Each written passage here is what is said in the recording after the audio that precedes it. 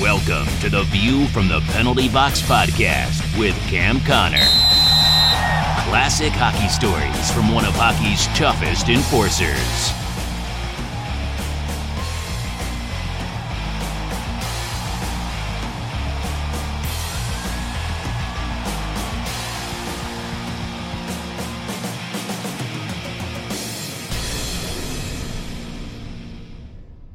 I'm Cam Connor, along with my son Chris. We wanted to leave you with some of the best, most interesting stories that Cam has shared over the last episodes.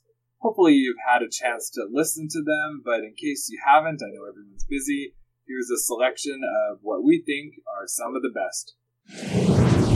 But I knew Maxie, I liked them. And if I like you, I like you. And so they were in town, and I think it was even Phoenix.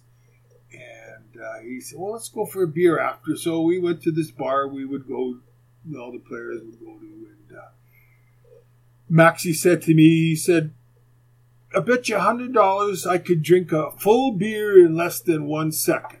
You're on, buddy. That's a no-brainer. Who could drink a full beer in less than 1 second? I said, okay. And so what he had to get a certain glass that it wasn't a narrow mouth on it. It was a wider one. And so this bar had one, and so he put a full beer in it. And now, believe me, you're going to find it hard to believe, all right? But I was sitting there watching the guy. He just put his head back, and I don't know how you do it. He opened his throat up, and he just put the beer to his lips and then tilted it back, boom, boom, and it was down. It's just like throwing it over your shoulder and putting your glass down. Are you sure he didn't throw it over his shoulder? Yeah. Well, I had my buddy Roddy Piper fool me a few times with throwing some drinks over his shoulder. But no, I watched him, and I'll be damned, man. Honest to God, I know it's hard to believe, but I saw it. So I had to pay him $100. He did it. So the next day, I'm in the dressing room because I know Maxie's around for a day or two. And I say to the guys in the team, you should see this guy. And they said, not a chance. You can't drink it in less than 1 second. I said, I bet whoever wants to bet, step up. I had a lot of money coming at me, and I'm going to say $200 to $300. I was betting the guys on the team. They all showed up at the bar, a different bar though, and they couldn't find the wide mouth glass that Maxie likes. So he had to settle for a glass that wasn't as wide up top as what he would prefer. Anyways, it probably took him a second and a half. So I lost $200 to $300 on that. So. Anyways, that's what I think about Maxie, man. I've never seen a guy drink a beer so fast. You can Google Brian Maxwell. He had an interesting career, and again, he got into coaching. And Maxie, if you're listening, send me an email, buddy. The name of Kim Claxton. And Kim, I first met Kim when I was 18 years old, and I was playing for the Winnipeg Junior Jets. We were on a 2 or 3 week road trip, and the coach said to us it was going to be rough hockey. Only Cam and Blair you're allowed to fight. So I didn't play much shift, and when we got back off that road trip, I said, no way I'm playing hockey like this. Just going to be the fighter. So I quit the team. And the coach says, well, we got to trade you. Where do you not want to play? And I said, well, I don't want to go to Victoria or Vancouver because you didn't have very good hockey teams. So what does the coach do? He trades me to Victoria. So at 19, I went to Victoria's training camp. And, I was the tough guy in Manitoba Junior. I've got articles written by reporters saying that I was the toughest guy and there was nobody even close to me in fighting ability. And I guess management knew that I could fight. And so they wanted to see me roughing it up and playing that aggressive game. And so there was a guy on Victoria's team. He had played the year before when he was 17. So he's 18 and I was 19. And this is true. You knew the guy was a fighter because Kim, his name was Kim Claxton. He couldn't shoot the puck. He was a defenseman from, in the offensive zone. He was a defenseman at the blue line. He couldn't take a slap shot from the blue line to the net in the air. It would take one bounce. And it was his second year in the Western Hockey League, which is the top junior league in Canada. And I was surprised going, he can't even shoot, in the air from the blue line to hit the net. You knew he was a tough guy, and that's why he was there. And he used to beat up Clark Gillies on a regular basis. Like, this boy was tough. So we had a scrimmage the very first day I'm there, and Kim Claxton and I are on the same team. And we're having our scrimmage, and in the middle of the scrimmage, the coach blows the whistle, and he says, Kim, you go on the other team over there, switch with that defenseman. So right away, I knew he wanted us to fight. That's why he put Kim out there against me. And Kim knew what he was supposed to do. So the puck goes into his end. He grabs the puck, stands behind the net. I'm coming in full tilt. And he could have moved the puck if he wanted to. And then, I probably had no reason to hit him because he didn't have the puck anymore. Well, Kim put the puck between his feet. And he waited for him behind the net. So I'm coming in full tilt. Bang! We both knew we were fighting. So as soon as we collided, the gloves were off. And we had a great fight. And so I knew he was one tough boy. He was a lefty as well. And he knew I was tough. Well, at the end of training camp, the coach, we had some more exhibition games. And he was interested in me being the fighter. I'm not doing it. I'm not doing it because you want me to do it. If something happens, I'll do it. So I didn't play my game because I didn't want to be that guy. Kim, he did that. He fought lots of guys, and boy, he killed them. So, anyways, I get traded to Flin Flon, and then, how interesting that was, right? He told me, Victoria coach, that I was the biggest disappointment in training camp. So, go to Flin Flon. Well, the rest, you can look up my stats. So, I had an outstanding year there, and 300-something, 70-something penalty minutes, and 47 goals. So, I had a great year. When I first got there, the coach says to me, Patty Janelle, he says, I got a chance to get this guy in Victoria. His name is Kim Claxton. What do you think? I said, get him. Because hockey back then was so rough. He said, you think so? I said, get him. So they traded a pretty good hockey player to Victoria. We got Claxton. And when the two of us were on the same team, we made music. We had a very tough team. Plus there was a few other supporting cast members. And we made them braver. But Claxton, so I fought him in Victoria. We hung around all the time, but we were both competitive and we're not backing down. We ended up fighting in the dressing room. He still had his skates on and he come at me. And I'm in my bare feet and all I'm thinking about is he's going to chop my toes off, this guy. So we were fighting in the dressing room. And just so happens, I don't even know why, but the coach of Swift Current Broncos, I believe his last name was Dunn, happened to comes in our dressing room, and he sees us fighting. Everybody else was not getting in there on our team. And he jumped in there to break up the fight. And I think Claxton ended up hooking him because he was in the wrong spot. But so I would say Kim Claxton is another top 5 fighter. And I've mentioned before, with Kim Claxton, he was fearless. He fought all the tough guys, fought Semenko 5 times in one game. He had no problem fighting anybody. So I definitely would put Kim Claxton in the top 5. And I believe he lives in Pittsburgh today. He's in the insurance business, and he's doing very, very well for himself. I just always think of such a tough fighter, but with the name Kim. I know. So you recently on Twitter acknowledged the death of a hockey legend, Johnny Bower, who is someone that you met and someone that you respected and admire. So do you have anything to say about Johnny Bower? And maybe for those who don't know, talk a little bit about his impact on the game. I'm more attracted to modest people, modest athletes. There's a lot of showboats out there. Look at me. I don't really get along with those type of athletes when they got to have all the attention drawn to them. I just never respected that. And Johnny Bower was somebody that accomplished way more than I would ever accomplish, or a lot of other players. He worked hard being a goalie, was in the minors for quite a long time. He got his big break. I believe it was with Toronto Maple Leafs. And he played in the era when there was only 6 teams out there. And everybody has seen the old clips where the goalie is in net with little skinny pads and no mask on, and they're diving in front of pucks. And Johnny, if you were up close, you could see that his face stopped a lot of pucks. Like, he had a nice, friendly grandfather look about him. He was quiet. He was humble. He had a wonderful smile that made you feel welcome when you were with him. I only got to know him probably for about 6-7 hours. We golfed together in a golf tournament in Toronto. I had a group with me, and so we golfed in fivesomes, and Johnny Bowers had 5 in his group, so they made us all golf together. So, walking around the course, got to know Johnny, and then after, at the banquet, we sat next to each other. I really liked the fella. He was an older man, but warm and just, again, a modest fella.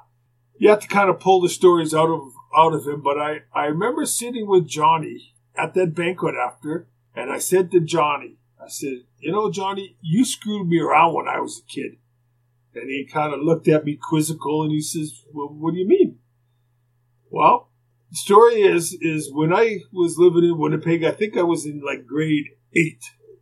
And I was at the junior high, and I had read, and we didn't have a pro team in Winnipeg, and I had read in the paper that Johnny Bower and Eddie Shack were coming to Winnipeg, and they were signing autographs at the high school, which was about a 5-minute walk from our junior high.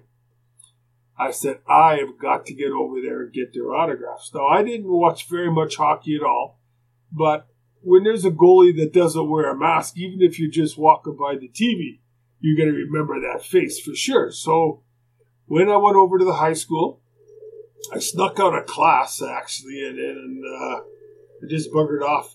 And I went over there, and I stood in line, and I got to, it was in Johnny Bower's line, and I get up front, and I got my pen and paper, and I politely asked Johnny if he could please sign it, like get an autograph.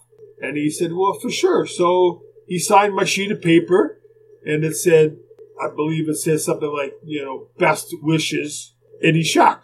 And I look at that, and I look at Johnny Bower, and I just get out of line, and I'm saying, I must have these guys mixed up. So I get in Eddie Shack's line, and I get up to the front, and I politely ask for his autograph, and then Eddie Shack signs it, Johnny Bower. So I said, okay, obviously I got these two guys mixed up. And I went home and I pinned it on the wall. And months later, when they're back on TV, sure enough, I was right. Eddie Shack Johnny Bower was in net, and Eddie Shack was on the forward line. So now I'm with Johnny Bower, and I was telling him this story, and he starts laughing. He says, "I remember that." And I said, "What do you mean you remember that?" He said, "Back in those days," he said, "when I was playing with the Leafs, outside the Maple Leaf Gardens, fans would ask me for an autograph. So I go to autograph a sheet that's already got player signatures on it, and I noticed my name was already signed on there. And he couldn't figure this out. And so one day he caught on. He said to me that Eddie Shack was illiterate. He couldn't read or write, at least back in those days. He said, and Eddie couldn't write his own name. He said, but for some reason, he could write my name. And so Eddie Shack, when people asked for the autograph, used to just sign it Johnny Bower. So Johnny said, screw it. And he just started signing it Eddie Shack. So I found that pretty comical. And, if Eddie couldn't read or write, he sure done well for himself outside of hockey. I understand he's a multi-millionaire, so good for you, buddy. Disrespect those guys, because they could go ahead and play the tough guy role, because as you can see in any games, if anybody touches their goalie outside the crease, it's like a swarm of bees coming after you. You're going to get, that's an unwritten rule. If somebody touches your goalie, go after that guy right away. So it wouldn't necessarily be one guy come after, we'll say Chris Nyland, who ran the goalie. You would get 4, 5, 6, and it would be a big kerfuffle on that ice. But these goalies that I've talked about, and that's just a couple names, those guys, if you put them on a team that had no tough guys, believe me, those guys wouldn't be two-handing you over the ankles, because they would pay a price. Every single person that got two-handed over the ankles would go after those goalies so quick, and all of a sudden they wouldn't be doing it anymore. But they knew that they could do it because they had all that backing. And those guys can't even fight. Hell, they're goalies, right? I mean, I remember I won't even tell that story. Tell it. Well, I'll tell part of the story. I fought a guy one time when I was in the World Hockey. I didn't think I did anything to him, but he took his goalie stick and he broke it right over my back. Like it went in two. He alka-bombed me. So I got to go after the guy. He wants to fight me, but he keeps his mask on. He keeps both gloves on, and he's got the broken half of the stick. So how am I going to hurt this guy, right? I mean, how am I going to hurt him? So I went at him, and of course, probably wasn't smart. I took my gloves off. But what can you do? So somehow, no, I don't even know if I should tell you. Well, I'll tell you. I'm a little embarrassed about this, but this guy pissed me off because he broke his stick over me, so I got to go after him. And somehow my head ended up behind his back. I don't know how to explain it. And knowing I can't hurt the guy, this is embarrassing, but I'll tell you, I ended up biting the guy, just like Mike Tyson did. So, Chris, you got me embarrassed here, but I bit the guy. And I know after the game, I had a friend on the other TV come up to me and he said, I saw so-and-so in the shower. Did you bite him? And I started laughing. I said, well, I did. Because what could I do to the guy? That's all I could do. And it was just at the spur of the moment. So just in case, that's the only time I ever bit anybody. So that's a little embarrassing. I probably should delete that. You go wild when you fight. We know that. So we get it. So yeah, I'm kind of embarrassed. But I mean, obviously I can tell you about my injuries. I can tell you about a couple of the worst injuries I've seen. When I was in the World Hockey, you could wear two types of glove. One, that goes maybe 3 or 4 or 5 inches over your wrist, and there's some that are a little bit longer that cover more. And this guy was wearing the shorter version of the hockey glove, and he got knocked down, and a guy skated over his wrist, the inside of the wrist, and who was the player? His name was Barry Dean. And Barry, I'm glad I brought that name up. He's a hilarious guy. I got to get Barry on here. But he got his wrist skated over by one of his best friends, a guy he used to play with, a guy named Brian Maxwell, who was a top boy. He skated over Barry's wrist, and even though Barry's glove was still on, I was on the ice, and I hear Barry in the corner yelling for the trainer. And I'm thinking, don't just skate over there. And then he pulled his glove off, and the blood vessels and some nerves were cut. And honest to God, it must have shot 2 to 3 feet in the air, the blood. And so Brian was smart enough that he quickly dropped his stick and gloves and went over and he cut off the blood flow. So he grabbed to the left and to the right of where the cut was. And then the trainers came and, he had a lot of surgery. But that was a messy one. And he was out, I can't even remember, but probably 4 to 6 weeks with that injury, maybe longer.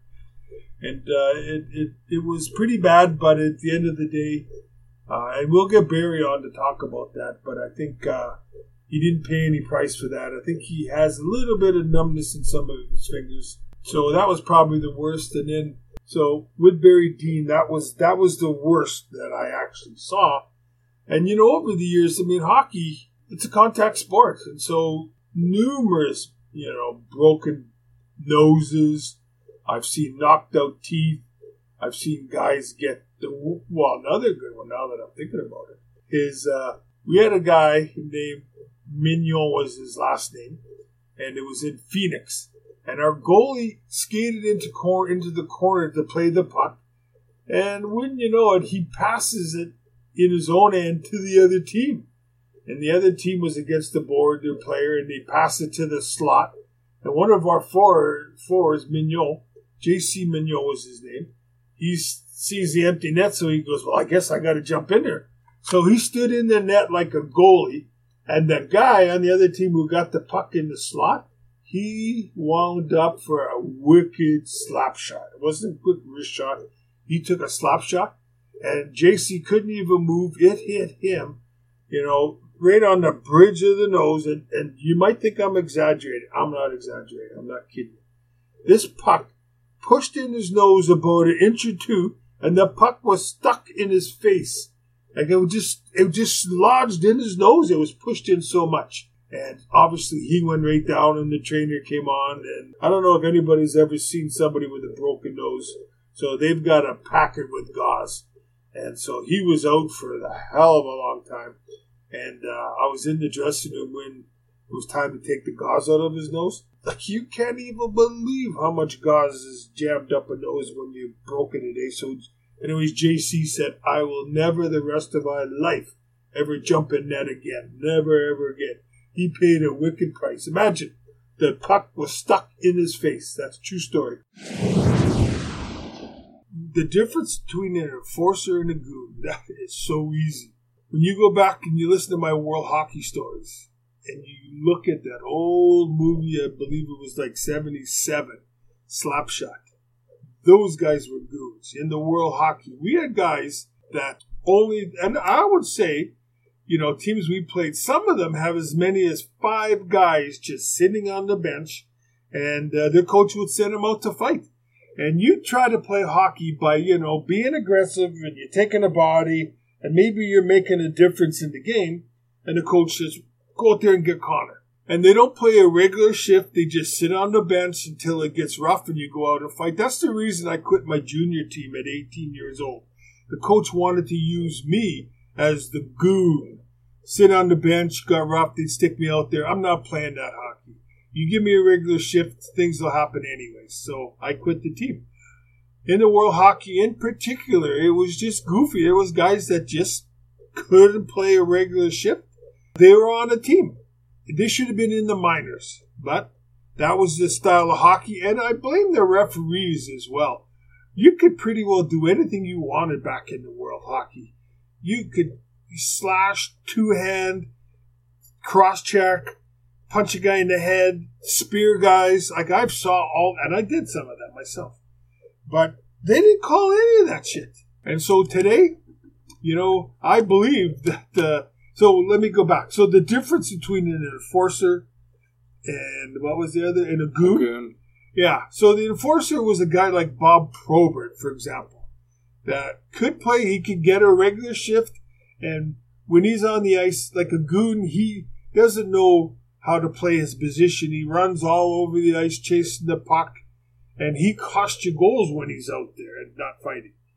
And an enforcer is a guy that plays, and I would say like a Wilson, just because, we're talking about him.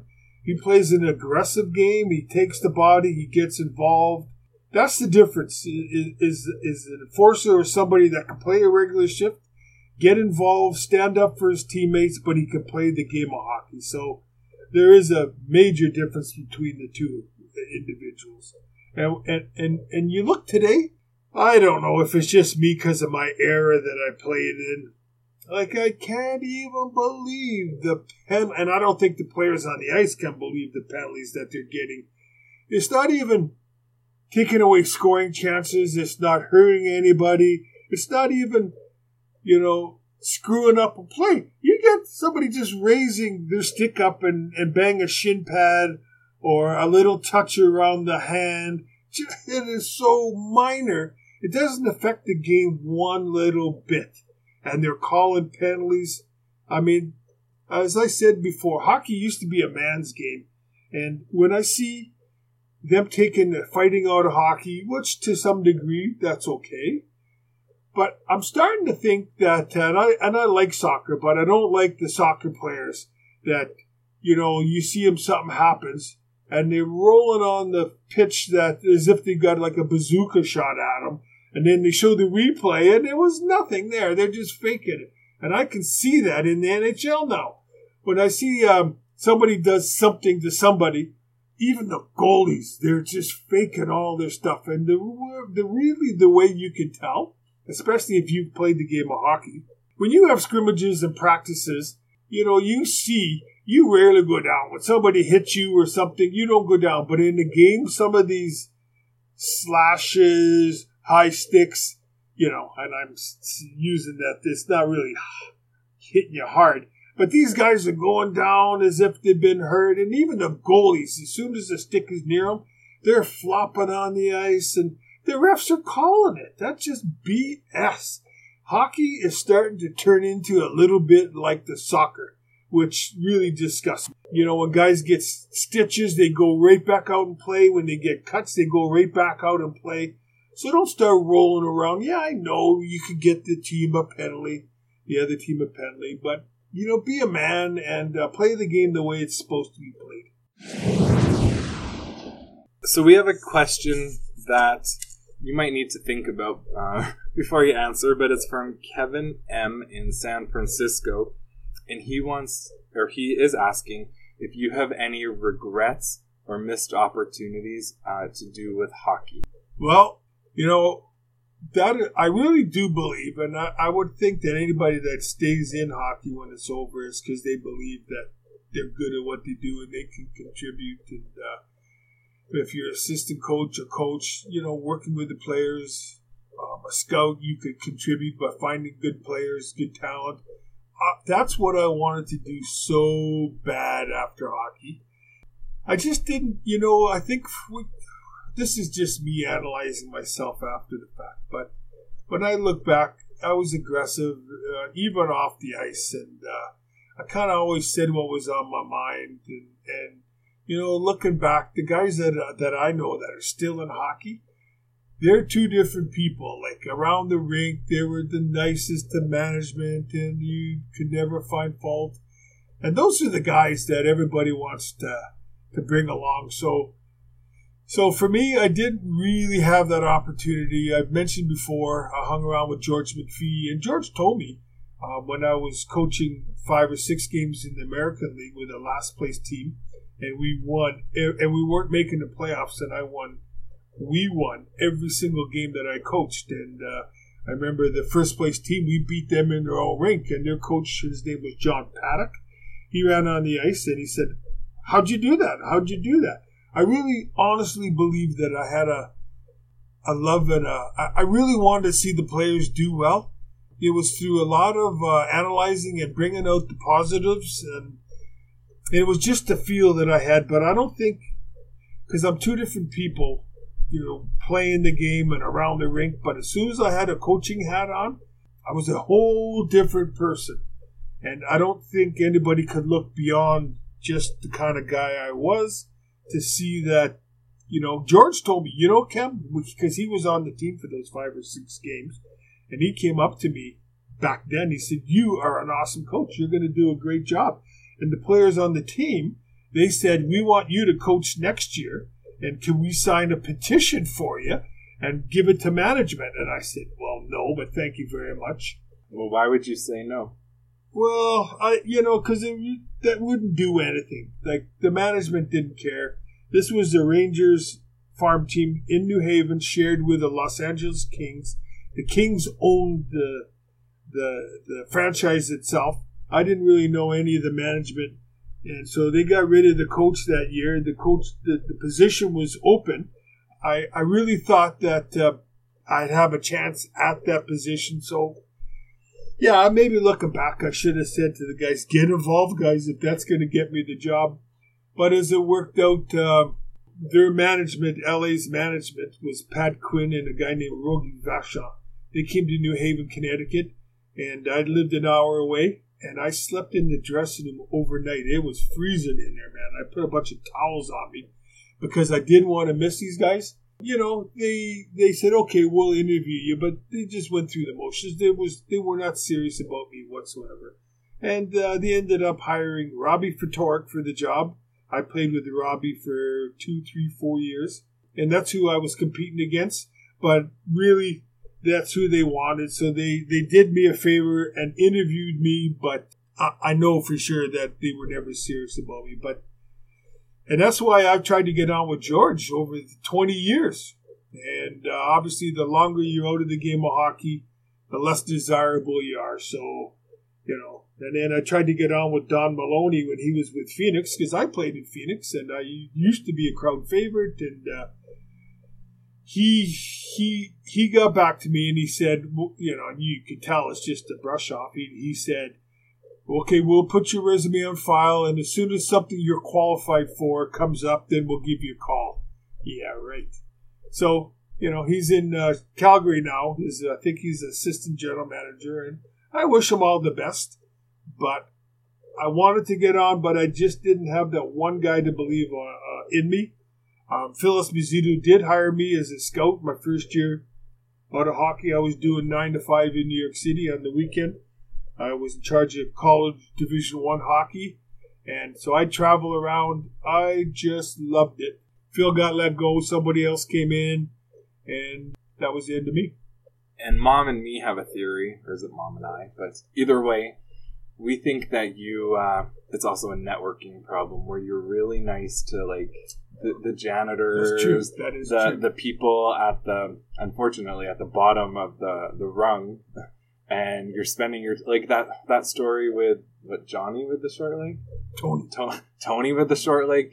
You spend so much time with the everyday guy and not spending time getting to know the management or, playing the game and getting on their radar. That probably bit you in the butt. Well, there's no doubt about it. When the first time I ever got sent to the minors, it was by Craig Patrick with the New York Rangers. And he sent me to the minors, and I didn't even see it coming. Because, beginning of the season, I had a lot of chances to score. And when you get chances to score, that means you're doing something right. And it's just a little while longer, and you'll start figuring out. All of a sudden, I was at the rink skating that morning, and and Craig was there. I go home, and he phones me, and he tells me I'm sent to the farm team. And I said, Craig, could you just give me another shot at it? Maybe I wasn't fighting, I wasn't as aggressive. And he just said, no, that's it. And so years later, we were riding on a bus playing for the Ranger baseball team, and we were sitting next to each other, and he said to me, Cam, how come when I come in the dressing room, you used to give me dirty looks? I said, Craig, why would I give the general manager, a guy, who's in charge of my future, why would I give you dirty looks? And he said, well, I couldn't really figure that out. And I thought about it. And, there's certain people that always have smiles and they look very approachable. And I think I take after my father that, if there's nothing on my mind, might be a natural look that's a frown. And maybe that's what Craig Patrick was thinking, that when he walked by, I was just looking at him. I wasn't, there was no judgment or giving him dirty looks, but maybe that's the case. But you're right, Chris. I have trouble with authority, I guess, and maybe it showed, and it's too bad. Yeah, I don't think it's a frown. I think it's just intensity. And try being the son of someone that intense when you get in trouble. But we don't have to talk about that.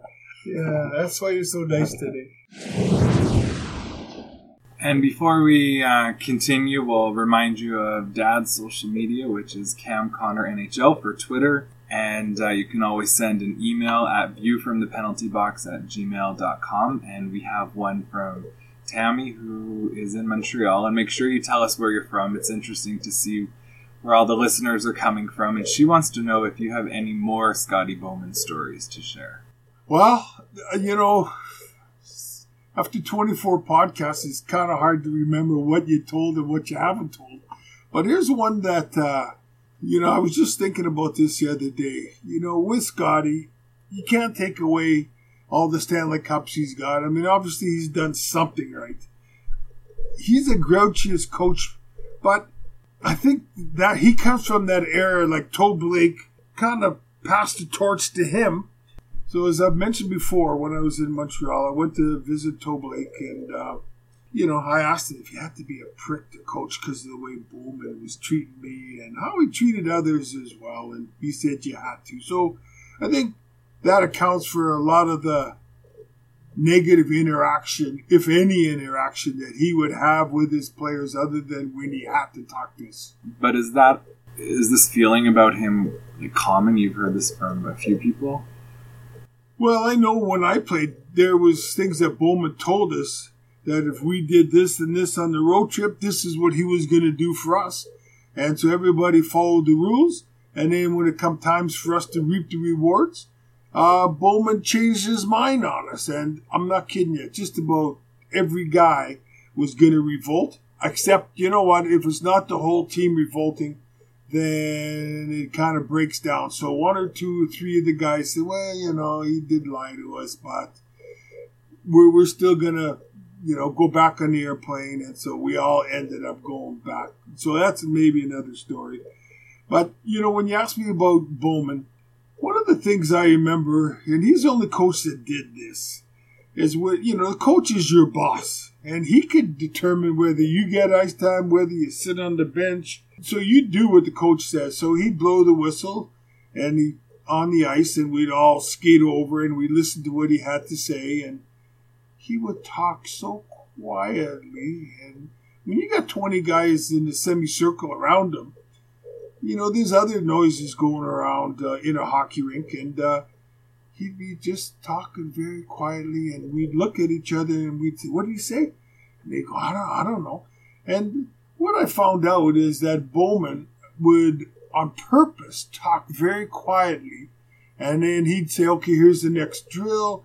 And this is what you do. And you start from here. Because he wanted to make people listen to him. So what he would do is he'd talk real quietly. And some days you could hear him. Other days you didn't know what he just said to you, what the next drill would be. But what would he do? He would turn around and he'd say, to guys like myself or Rick Chartra or Pierre LaRouche, guys that he could pick on with no repercussions. He would say, okay, Cam, go, start the drill right away. And I go, well, I didn't hear what you said. What do you mean you didn't hear? I just told you guys. And he would ostracize me and belittle me and yell at me in front of all the other guys. But he couldn't do it to Lafleur or Robinson. He'd never say, okay, Guy, start going. And because Guy said, well, we didn't hear you. Oh, well, let me explain it again. But that doesn't how it worked with Bowman. So that's one of the things I remember. Scotty would talk quietly, so you had to listen. And you just prayed that maybe you picked up on, you heard a little bit of what he said, or you knew the drill he wanted you to do. And if he called your name out to start the drill off, at least you could do what he asked you. But he talked too quietly all the time. That's what I remember about Bowman. And earlier today, you were telling me a story about a power outage. Do you want to share that?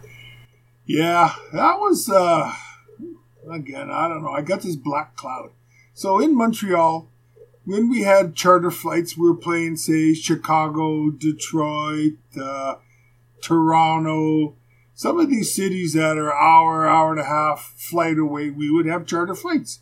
And we would go out of a smaller airport.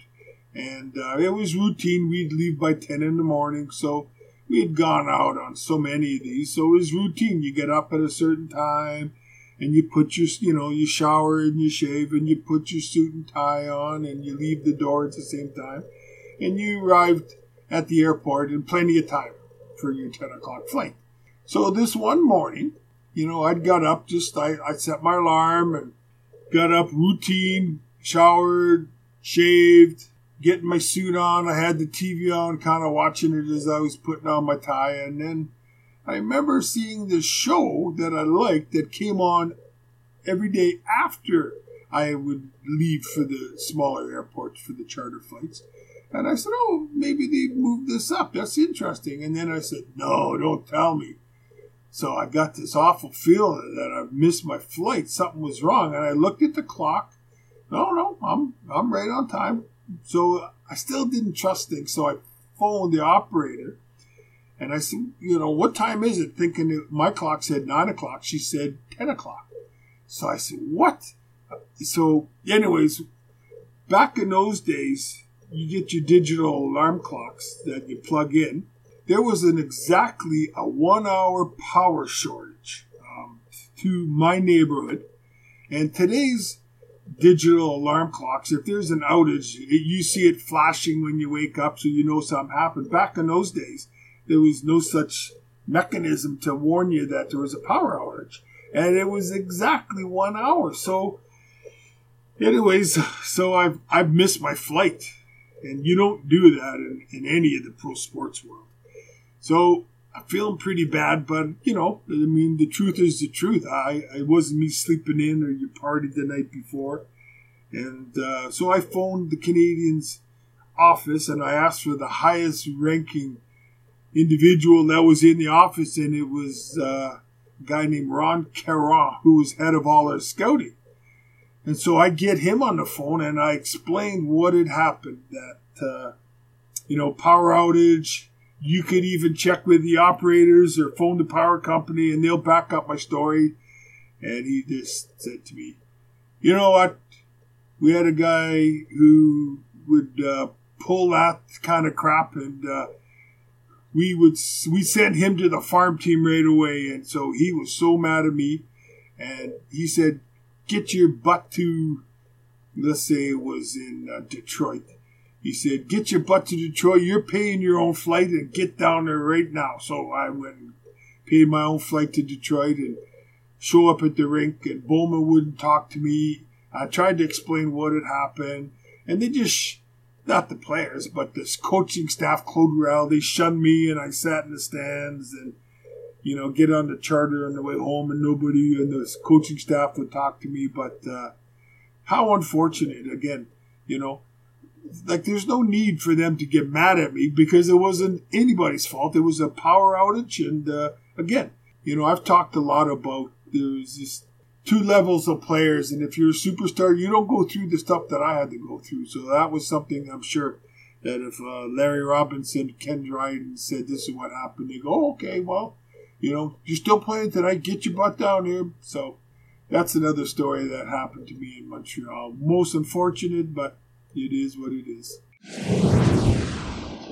So I was recently in San Diego, and you mentioned that triggered a couple stories that you have of San Diego. I know a lot of people don't think of hockey when they think of San Diego, but why don't you share what came to mind for you, Dad? Well, that's exactly right. Chris threw out San Diego, and that's kind of how a lot of my stories come back to me. There's something that's got to trigger that memory, and I remember when I played in the World Hockey and I was playing with Phoenix Roadrunners and we went to San Diego to take on the San Diego Gulls. And we're on the bench and there's a guy behind the bench who's acting like a tough guy, swearing, and, right behind the bench there's a glass separating us. And he's just getting on everybody's nerves. He's banging on the glass. So a couple of the boys turned around on the bench, and told the guy, oh, you're pretty tough behind the glass. Why don't you come over here? So the guy, he actually hopped over the glass onto the bench and he pulled out this big buck knife out of his boot. And he stood on our bench with this knife. Well, what a big mistake. Because you get 20 hockey players with hockey sticks. And what are you, like 5 feet long, these hockey sticks? And so, you know what, when you see a guy with a knife there, so they started spearing at this guy and swinging the sticks to knock the knife off. So he got kind of pounded on the bench, and then the police ran out onto the ice, grabbed this guy. And, I know in some of the rinks, when the police get involved, they're not going to punch anybody in front of the fans, but when they get him in the back room, they work these guys over. So, but these cops were punching this guy all the way off the ice. So he got kind of rocked on our bench, and then he got beat up off the ice. And I don't know what happened behind the scenes, but that was one of the things that just reminded me. I've never seen that before, and I was pretty foolish of that guy to come on our bench. Because you know what? I think if I'm right, if a fan reaches over the glass and does something or tries to do something and we swing at his arm that's over the glass, we can't get charged for assault. If we reached over the glass towards where the fans are on their side of the glass and we did something, then we're in trouble. So, we just knew that guy, he was stupid to come over on our side of the glass. And the other thing when I think about San Diego, I had talked in my previous podcast about this coach that I had in Phoenix. His name was Sandy Huckle. I've already said enough about him. But, as I mentioned before, he just came up to me before I ever put skates on for the hockey team. I was number 5 in the NHL draft, which is not too bad. So I got to have a little bit of talent. And he just came up to me before I even went to training camp and said, I'm going to do my best to send you to the farm team. You're not going to play for me if I can't send you down there. So, I've already talked about the way he treated me and embarrassed me. And, most people in sports and in the real world, we got pride. And so I just cursed that guy many times. for how he embarrassed me. So we were in San Diego, me and a couple of the young guys. We're not getting any ice time at all. We don't even feel like part of the team, and we don't even know why he brings us on the road. He was just pretty bad to us. You know, as a hockey player, you eat about noon hour, 12:30, and then, so make a long story short, it's between the second and third, and I don't think I played at all. And I was getting hungry. So I asked the stick boy, I said, here, I'm going to give you some money. Go get me a hot dog, but sneak it into the dressing room, will you? And I'll meet you in the back there. So he snuck a hot dog in, and I'm hiding in the back. And I'm starting to eat my hot dog. When I got all my gear on, and wouldn't you know, Sandy Hucko walks into the back room as I'm taking a bite out of my hot dog, which is a big no-no during the game. So, of course, he loses it on me and flips out. So if you're trying to impress a coach that doesn't like you, don't eat a hot dog between periods. Okay, so I know you actually got a lot of response to your Paul Coffey story from the Humboldt Jersey event that you went to last night or 2 nights ago. So I will ask you about that. But there's a story about a train, and I've heard it a few times growing up, and I asked if you would share it, and you thought it was probably too morbid to share, but I think you tell the story really well, and it's a sad story, but I think it's one of those stories that I remember from car trips and just talking, and when we'd visit Winnipeg, and we'd drive past, I guess, like a train station or the train tracks, you would bring it up a few times, and I remembered, so I said, why don't you share that story? You didn't want to, and then you said you would. So if you share this train story, and then we'll get back to your event that you went to. Well, it's just a story. I don't know. There's no moral to this. It was a sad story that I was playing pro my first, second, third year away from Winnipeg playing pro, and I talked to one of the brothers that I hung around with, and this story happened to his brother. And it was a family out of Winnipeg that, when I was growing up, they were very, very kind. They never had a lot of money. The mother and father really worked hard, and they had 6 or 7 kids, 2 girls and 5 boys. They didn't have much, but boy, I know every time I went over, they'd feed me, and they were just a wonderful family. And they didn't have much, but obviously I've never forgot this family, just because I just saw how giving they were without expecting anything in return but friendship. And what had happened is, these 5 brothers, they're all pretty close, and the one brother, he didn't really hang around with too many people, but he fell in love with a girl who was much like himself. They only really loved each other, and at about 13, 14 years old, they only hung around with each other, and they were in love. You could tell. And so he worked at what was called the CN Railways.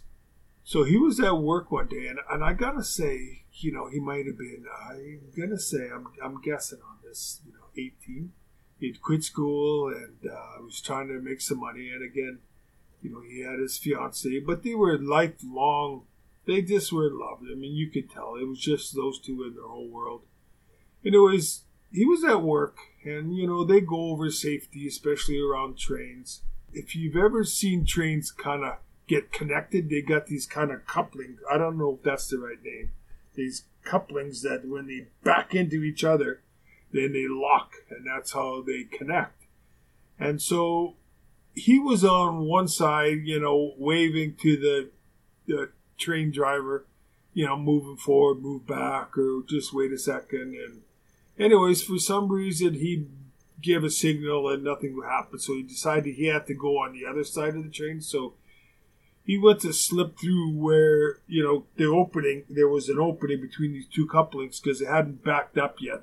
So he had to go to the other side. So he foolishly just walked between the two, and wouldn't you know it, that was exactly when the train backed into the other one to connect it. he got caught in the middle. And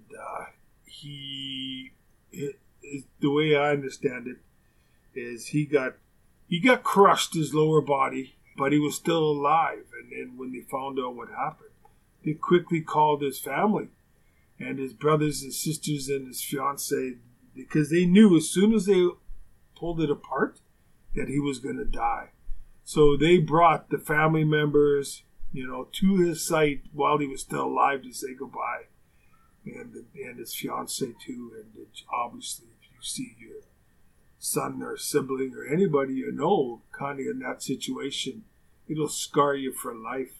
And so they had told me the story, what I'm just relaying to you, and it always bothered me that you'd have to go say goodbye to somebody you love, and as soon as they pull it apart, he's dead. And so that's the story I told my son. And as you can see, that's quite a memorable story, and hopefully it's not too morbid, but to me, I actually think they could probably make a movie out of that. It's sad, but it's interesting, and hard to segue out of that, but I know you will quickly talk about the Oilers. You actually went to an Oilers game against the Predators, and I wanted to know what you thought. They didn't do very well last year, so what are your thoughts this year, or at least based on the game that you saw? In my opinion, the first half of the season, up until January, for the most part, and again, this is only my opinion, I don't think, and it's not just Edmonton, there's lots of other clubs. The first half of the season, you're trying to get the lines juggling, you're trying to get timing down. There's a lot of factors that come into play. And the first 40 games, to me, if I have a choice to go to the second half or the first half, I will go watch the second half. Way better hockey. When you're in the second half of the year, you kind of see how the standings are shaping up. You know how your season personally is shaping up. And usually that second half of the year, you're going to see a lot better hockey than the first half. I went to the Nashville game. After the first period, the shots were 6-4 for Nashville. It wasn't that exciting. And, I know when you're a player, you're trying your best, or you better be trying your best every single game. But some nights, you know what, it's just not going to be entertaining. That's just how it is. And other nights you go, this is the best game ever. So it wasn't that entertaining. And they lost. Nashville's a good team. But they just played Saturday night, I think, Friday night, or Saturday afternoon, and they beat Nashville in Nashville 5-3. And I think that is the first time the Oilers have beat Nashville in 13 or 15 games. So they've now won more games than they've lost. I would like to think that that's an indication that they're going to have a decent year. Connor McDavid, he continues to be the bright star game in and game out. I can't wait till, the other guys start to connect, and it's a good 100% team effort, team scoring. There's guys that played last year that weren't proud of their season. I can see that they've worked hard over the offseason, and they're putting a better year together right from the start. And Lucic is the guy I'm referring to. I believe, and I don't know, I think he's lost weight, but he knew that he could play better than he did. And if you judge how someone has done just by goals and assists, that's not always accurate, because we had a guy in Montreal named Bob Gainey. Invaluable what he could do on that ice. And every time he scored or got points, that was a bonus. And I think with Lucic, just with him being out there, long as he continues to be physical, and it's so tough now to play a physical role, because you don't even have to do very much at all. And, you've got a penalty. So that poor guy, he's got to use his size and his being physical to his advantage. It helps the team out. But boy, you just do anything that's what they deem to be too aggressive, and you got 2 minutes or 5 minutes. And so it's a tough line to walk there. But he's starting to have a good season and putting it together. And I think the Oilers are going to be all right this year. If the first 5-10 games are anything to judge, they should win the playoffs, or get into the playoffs. And as I said before, in my opinion, it boils down to goaltending. So if the Oilers' goaltending are stopping the puck, that gives the players, the forwards, the D, opportune time at the other end to get some goals. And I think that's what's happening so far. The goalies have stepped up and did a good job. And then the last topic we'll cover for today is I know you were honored to be invited to represent the Oilers and the Oilers alumni at the recent Humboldt charity event where they were trying to raise money for 4 local players that died in the bus tragedy. So I guess you could talk a little bit about how the event went, and then you shared a story on Twitter about Paul Coffey that is, I don't know if it's going viral, but it's definitely getting a good reception. So if you can also talk about that. At this banquet, I was in Grand Prairie, and I had to drive back. I had car problems. Oh, it was a long day for me. And when I got there, to this banquet, the fundraiser, it was a nice setting. There was 800 people that had paid and bought tables to help raise money for the Humboldt Bronco players that lived in St. Albert, and they're going to put benches and other things in the players' names, and really good cause. So a lot of there's about 10 of us in the Oilers alumni that were there, and we were all glad to. We sat at different tables. I was fortunate enough I was right near the front, and so I was sitting near the 4 families that had lost their son to the tragedy in the bus crash. And when they had a couple singers, and I apologize, there was one singer who was from Toronto, and Tom Cochran, they only sang one song each. And this singer played a guitar, country, sounded like country western, came up, and he had actually wrote a song for this event. He sang it, it was very good. And he had this guitar made. He had a friend that did some etching of the, I don't know what the final number was, we'll say 15 players, 16 players that died. And they had all their faces on his guitar, the front of his guitar, and it was very well done. So he sang a song, and then part of the fundraiser, they auctioned that off. And so really it was only, that guitar meant more to the families who lost their loved one. So nobody else was bidding on it. It was pretty well just the families, because that's who should get it. And I think it got up to about $6,700 is what the bidding was. And you get Chris Joseph, who used to play with the Oilers and some other NHL teams. He lost his son, unfortunately. And I could see him and his wife kind of talking back and forth. And I think, as I said, they were up to $6,700 was their bid. And then the other table, who also had lost his son, I think they went $6,800. And then I guess that was the point that the Josephs had to back off, and the other table got this guitar. Then Tom Cochran got up, and he started to sing, and they auctioned off that guitar. And so there were some numbers going back and forth, and Paul Coffey just said $10,000. And he just immediately gave it to the Josephs. It didn't have the pictures of the boys on it, but just the thought of why he did it is just to help the Josephs out. And, maybe that guitar was going to remind them of this banquet that they went. And it was just a gesture that when it was all over, I had to go over to see Coffey, and I shook his hand. And that meant a lot for me to see that these kind of people are still out there.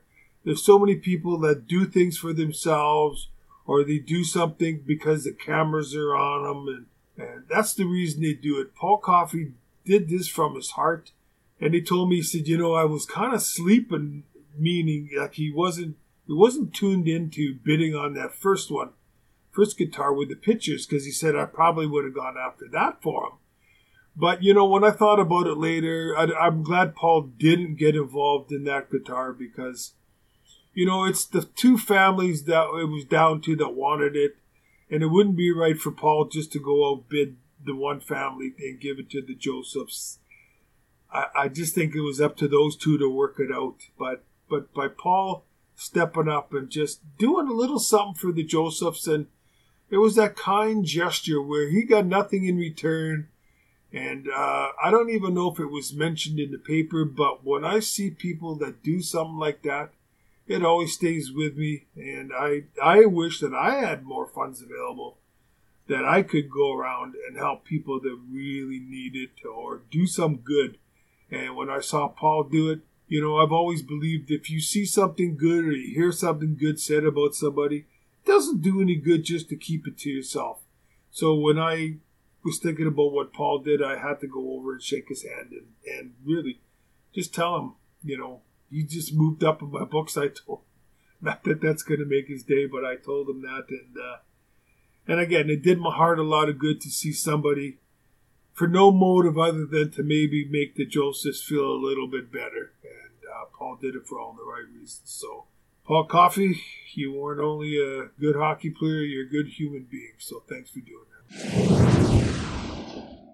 Just because it's hockey season, I think you probably coached, including me, kids hockey for 20 years, give or take. 15? Yeah, maybe 15. And, I coached my daughter, Jessica, in, the sports that I played is what I coached. And Chris is right. We put, him into sports. I wouldn't take, I don't like that sport. I would say you've got to try it. And then if you didn't like it, you don't have to play again. So it wasn't good enough to say, I don't want to do it. We made them.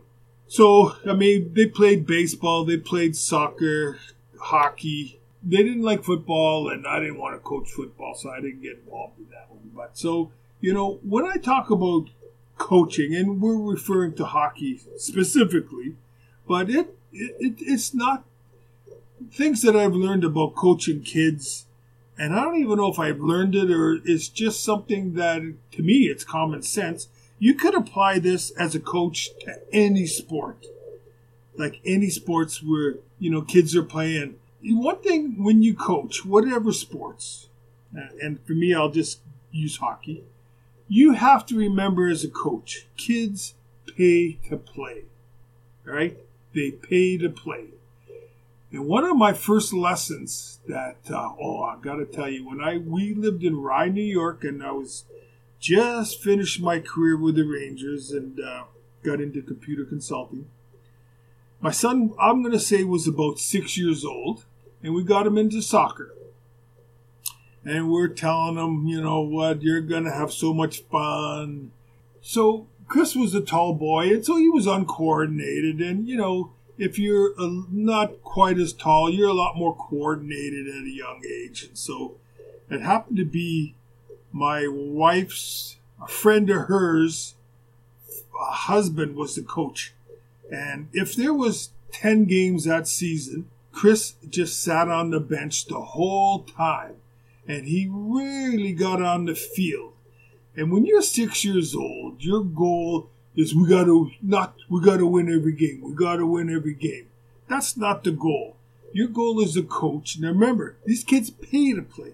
His kid never come off the field. He wanted to win at all costs. What your job as a coach is to make sure that when the season is over, that these kids had fun, and the barometer, whether these are 6-year-olds or 17-year-olds, the barometer whether you did a good job coaching or not was how many of those kids are going to play that sport next year. So if you did a good job, they can't wait to sign up for the next season.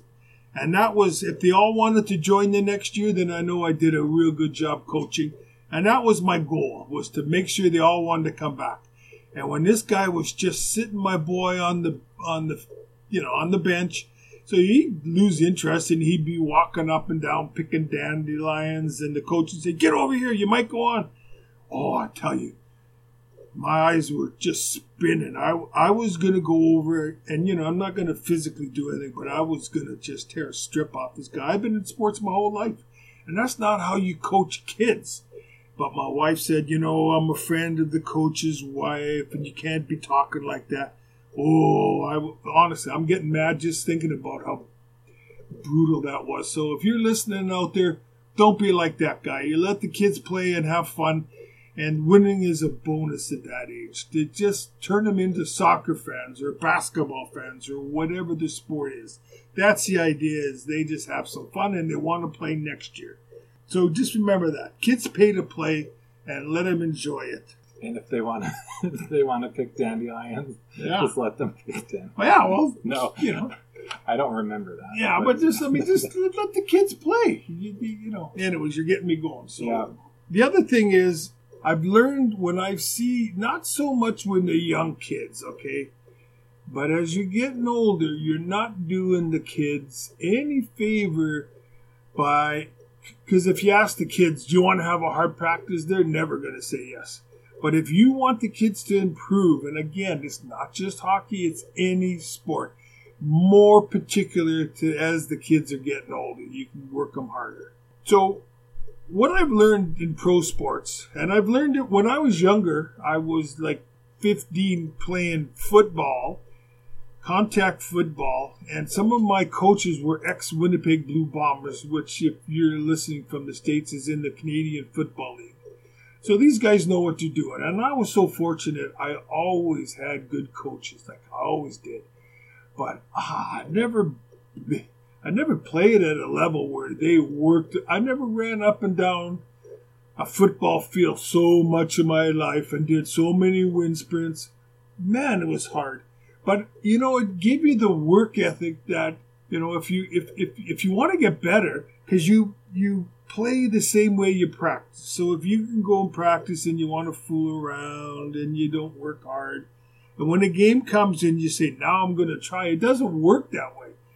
So coaches, as the young kids, it's got to be fun. And, you can make them skate and give them time to rest. But, there's some coaches that I hear them say, oh, my guys didn't play well last night. I'm going to skate them so hard tomorrow. They're going to have puke practices. That just makes me sick when they start talking like that. There's no such thing. You should never have a puke practice because I believe the kids are trying out there in whatever sport. But I would tell my kids, didn't work the young ones as hard, but as they got older, I would say to them, there is no team that is going to work harder than you guys. And our first half of the season, you're going to see the teams that we play, and if we get beat, you watch what we do to them the second half of the season. And every single year, talk about gratifications. I told them, I'll never give you puke practices if you didn't play well. But you're going to work hard because that's just what we got to do when you play sports if you want to get better. And I'd always give them time to get their breath back. And another thing is when I make them do laps. Like when I played for Scotty Bowman in Montreal, like he had his due. If you've ever skated laps, you can't even do it. 38 laps each way at top speed. So we didn't even get through 38 going one way.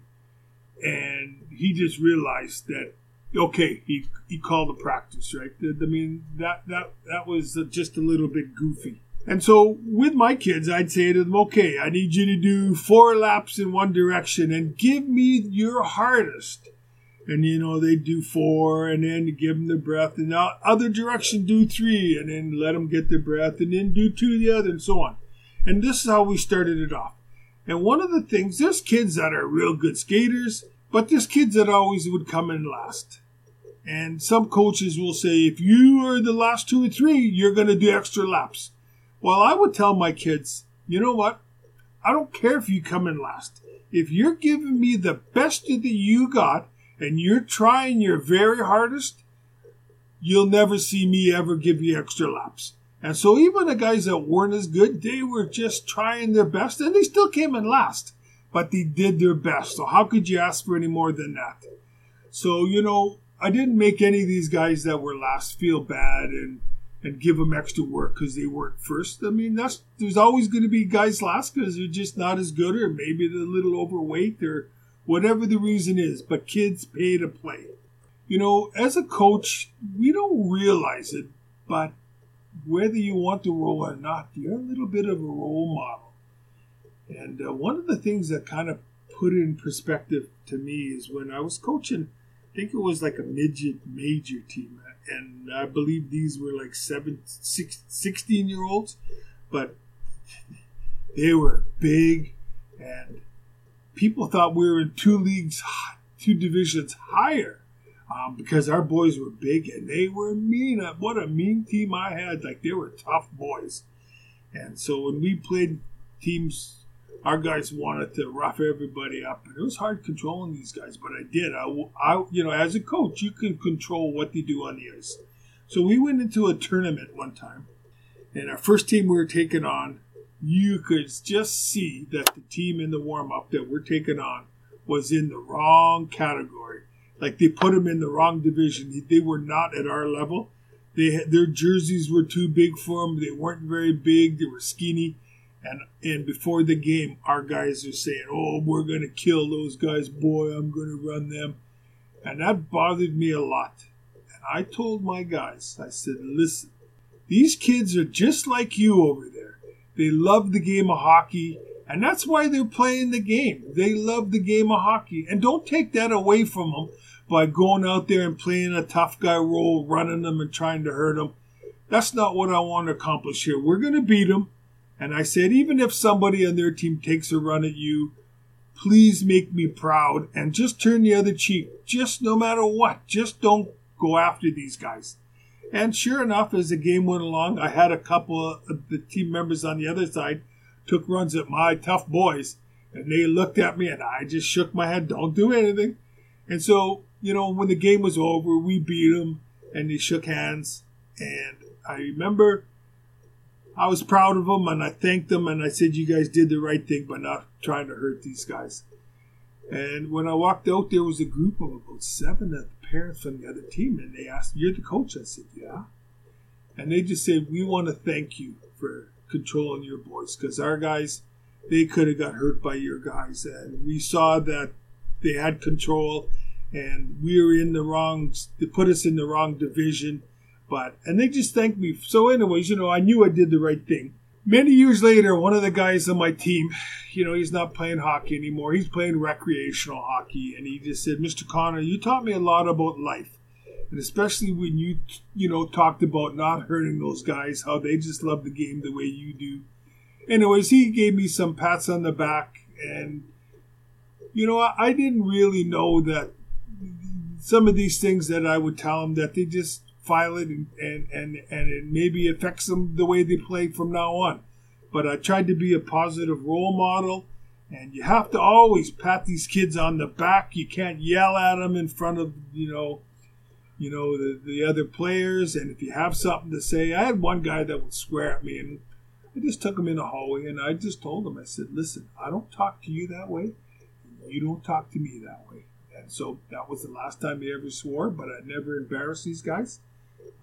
So I just think as a coach going into a season, you just got to be so positive with these kids and make them feel good about themselves when they do something good on the ice. Just pat them and be sincere. And when the season is over, here's something I thought about.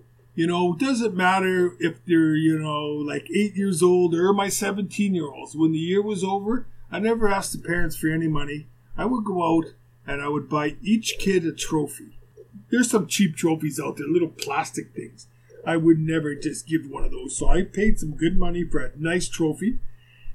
And everybody on the team, if there's 15 kids on the team, I would put down to the best face-off, to the fastest skater, hardest worker, best defenseman. I mean, you got to give somebody a label that they're the best at.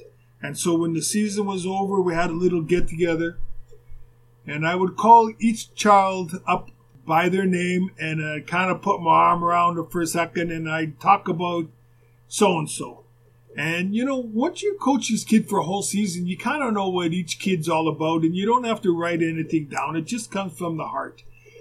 There was a few kids you had to really reach down to figure what you could say they're best at without looking too phony. But, I did that every year, and I know that a lot of the kids that I bump into now, they say, "Mr. Connor, do you remember me? You gave me the best defenseman trophy." Or, "Do you remember me?" And one of the boys that I coached, he owns a bar. And my wife was in a bar restaurant. And so he came over to the table and he said, "Mrs. Connor, You know, your husband coached me, and he gave me the best whatever trophy, and it's sitting on my bar right now. It's still up there. So, you know, you make these kids feel good and make them feel like they did something and it was noticed out there in a positive note. And it just goes a long, long way. So, you know, that's my thoughts on coaching. It's just some of the basics. But if you got any questions, you know, please write in and we'll answer them. And then the last quick thing that I know is important is how you would look for the people that didn't have the support. You want to talk about that quick? Well, there's kids on our team, especially when they're pretty young.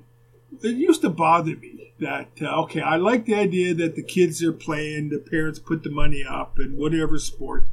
But in hockey, they would drive them to the arena, whether it's an early morning practice, whatever time, and they would just stay out the vehicle, drop them off, come back in an hour, hour and a half for the kids. So they didn't go in there.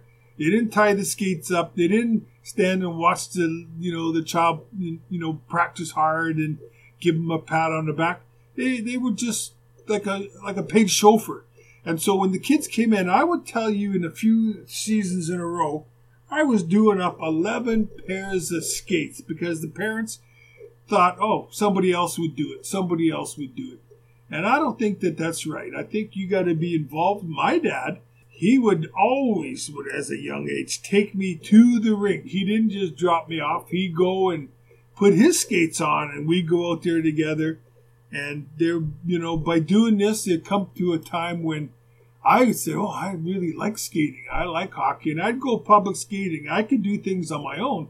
But at the young age, I think it's very important that you show up and you make them feel good. And when you notice the effort out there or if they've done something good, you give them that pat on the back. And so you got to give those kids support. Don't just drop them off and then disappear and then stay in the parking lot until the kids come back out again. Get involved. Well, that was brought me back to my hockey playing days. Did I drop you off? No, the award you gave me, but I remember what you gave me. Most improved. Didn't you remember I was upset with that? Well, let me just say this. I know why you would be upset with that. Because growing up, I would say, without exaggerating, every team I played for, the parents would put in for some trophies. And for 5 years in a row, I got the most improved player. And I used to say, well, does that mean I was real shitty when the season started? Is that what that means? Or I was good and I got even better? So maybe that's what you're thinking, Chris? Yeah, I think I said that to you. Yeah, well, so no, I think you were good and you got better. But now I know the strategy behind the trophies. But so thanks everyone for listening. We want to ask if you can send a review on iTunes. We'd really appreciate it. Send in your questions and tell a friend. It's hockey season and we need your help to share the podcast. So I'm Chris. And I'm Cam. Thank you.